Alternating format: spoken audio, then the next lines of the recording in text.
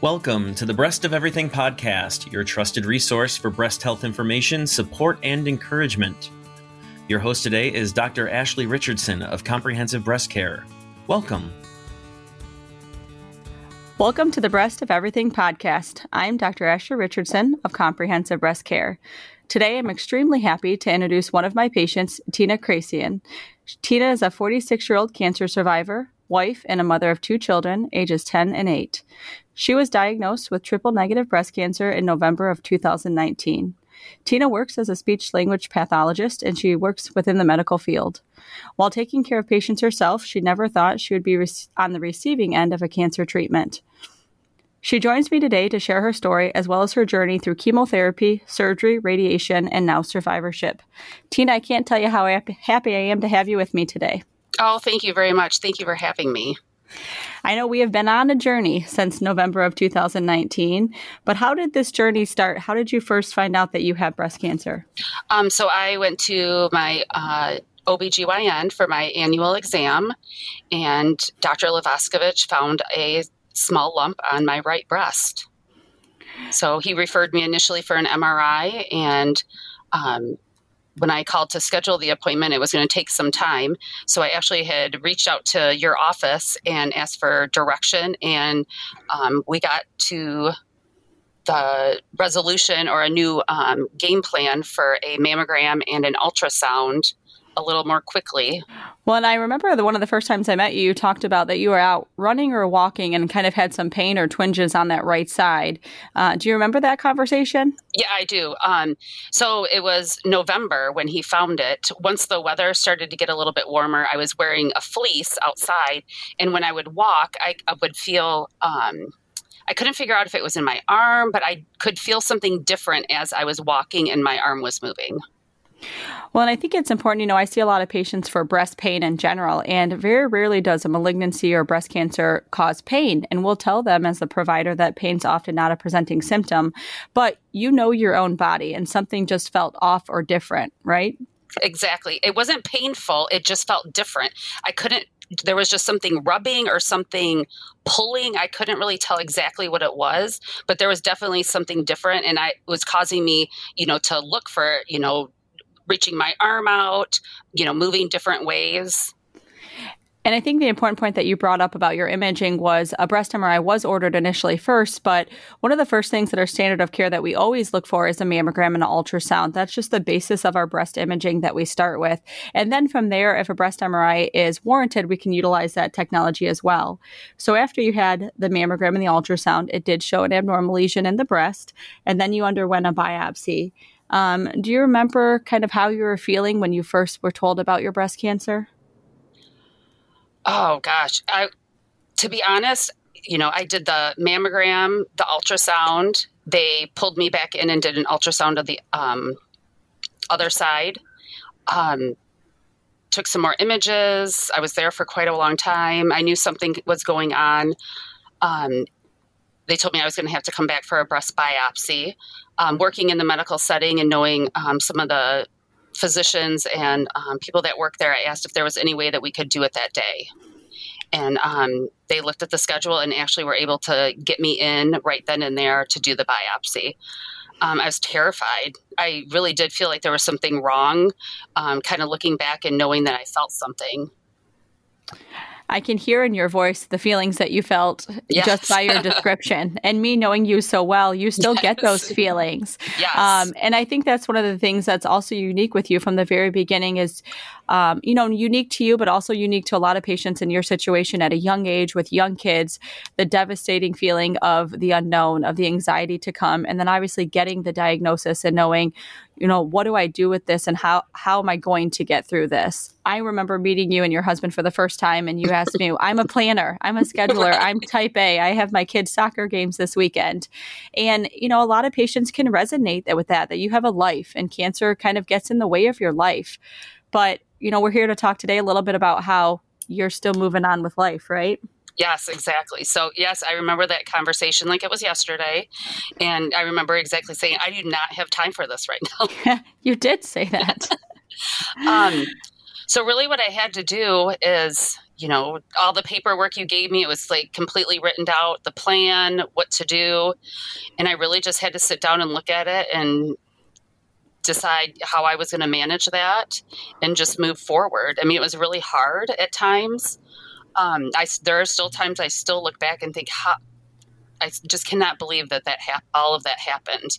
But you have to dig deep. You just make it through one day at a time, and you look for support where you can have it. I had lots of support from my family, a lot of support from work.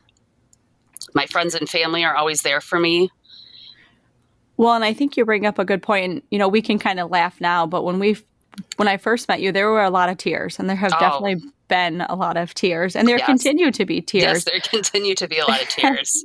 But one of the things that we talked about at the first consult was you having some control, because when you get a new cancer diagnosis, often you feel at a point of no control and that this is out of control.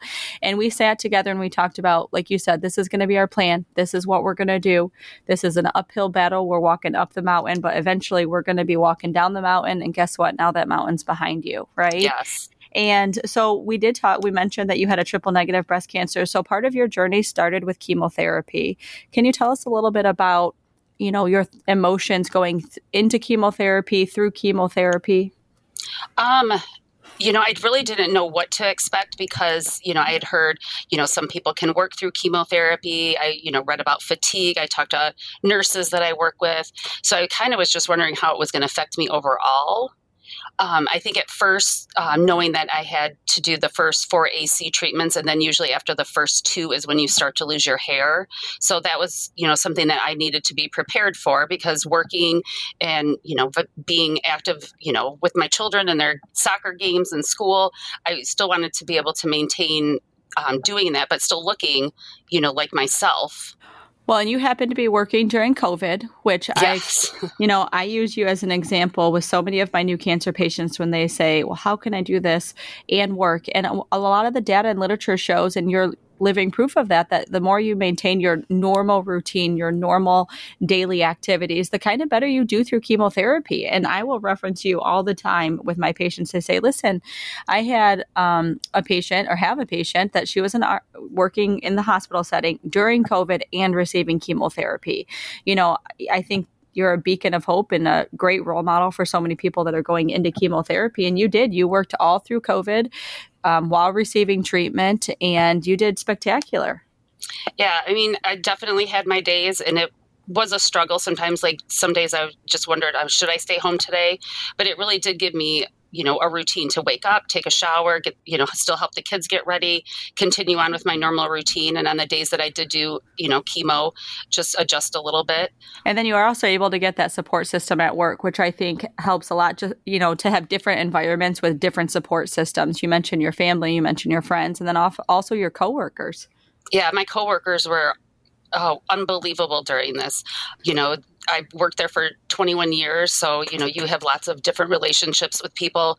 I could count on them to laugh and count on them to, be there when I was crying or whenever I needed anything. So it really was helpful. And I think the change of scenery also was very helpful for me to just get out of the house and then you're doing something different. Well, and you had mentioned, losing your hair. Now, that's a big hurdle for a lot of our patients when we talk about chemotherapy. And with breast cancer chemotherapy, typically there is hair loss.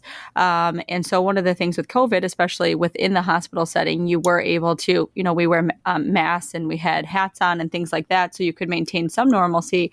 But I also know you have a couple wig sharing stories. I do. So when COVID hit, we kind of, all had to think out of the box and figure out, what mask we were going to wear, how we were going to do it, what was the safest way to complete swallow evals and, still get the job done, but also still be, safe for our, ourselves and our families. So when that came up, the mask, the N95, the way the hair ties go around you, I couldn't wear it with my wig because it would have pulled it up and just been a disaster. So I ran to my friends in radiology and said, I need a scrub cap or I need something. So, of course, they graciously volunteered some scrub caps for me to use until I could order my own. So at that point in time, I kind of put the wig away and just wore the scrub cap.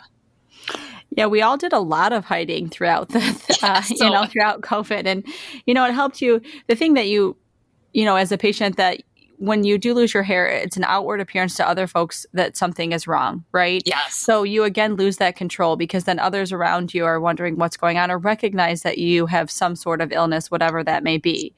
And at least with wearing the scrub caps or the wigs, you were able to maintain some of your own normalcy and, go on throughout treatment without other people knowing what was going on. It was very helpful. It just made me less concerned about, is it on the right way? Am I straight? I would always make sure I'm like, is it, tamed in the back? and now your hair is grown out. Yes. Yep. So after chemotherapy, you went on to surgery. Would you like to share with the listeners just kind of some of your journey through surgery and then on to radiation?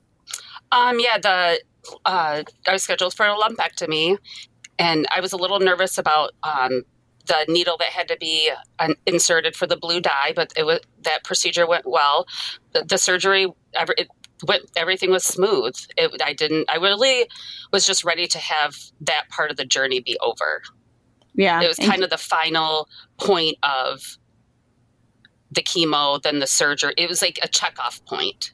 Right. Kind of another step, another mark on the checklist, just to keep moving forward. Yep. Keep moving forward, keep climbing the hill, get over the hump.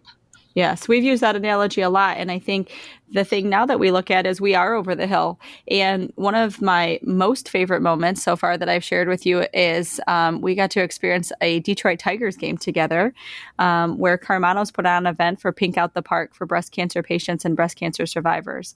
And you were selected to get to throw the first pitch. That was an amazing experience. I was nervous, of course. I had kept my journey with breast cancer completely off social media. So there was nothing posted. I kind of kept my journey to myself. And when that came out, my husband blew up Facebook. So it was fine.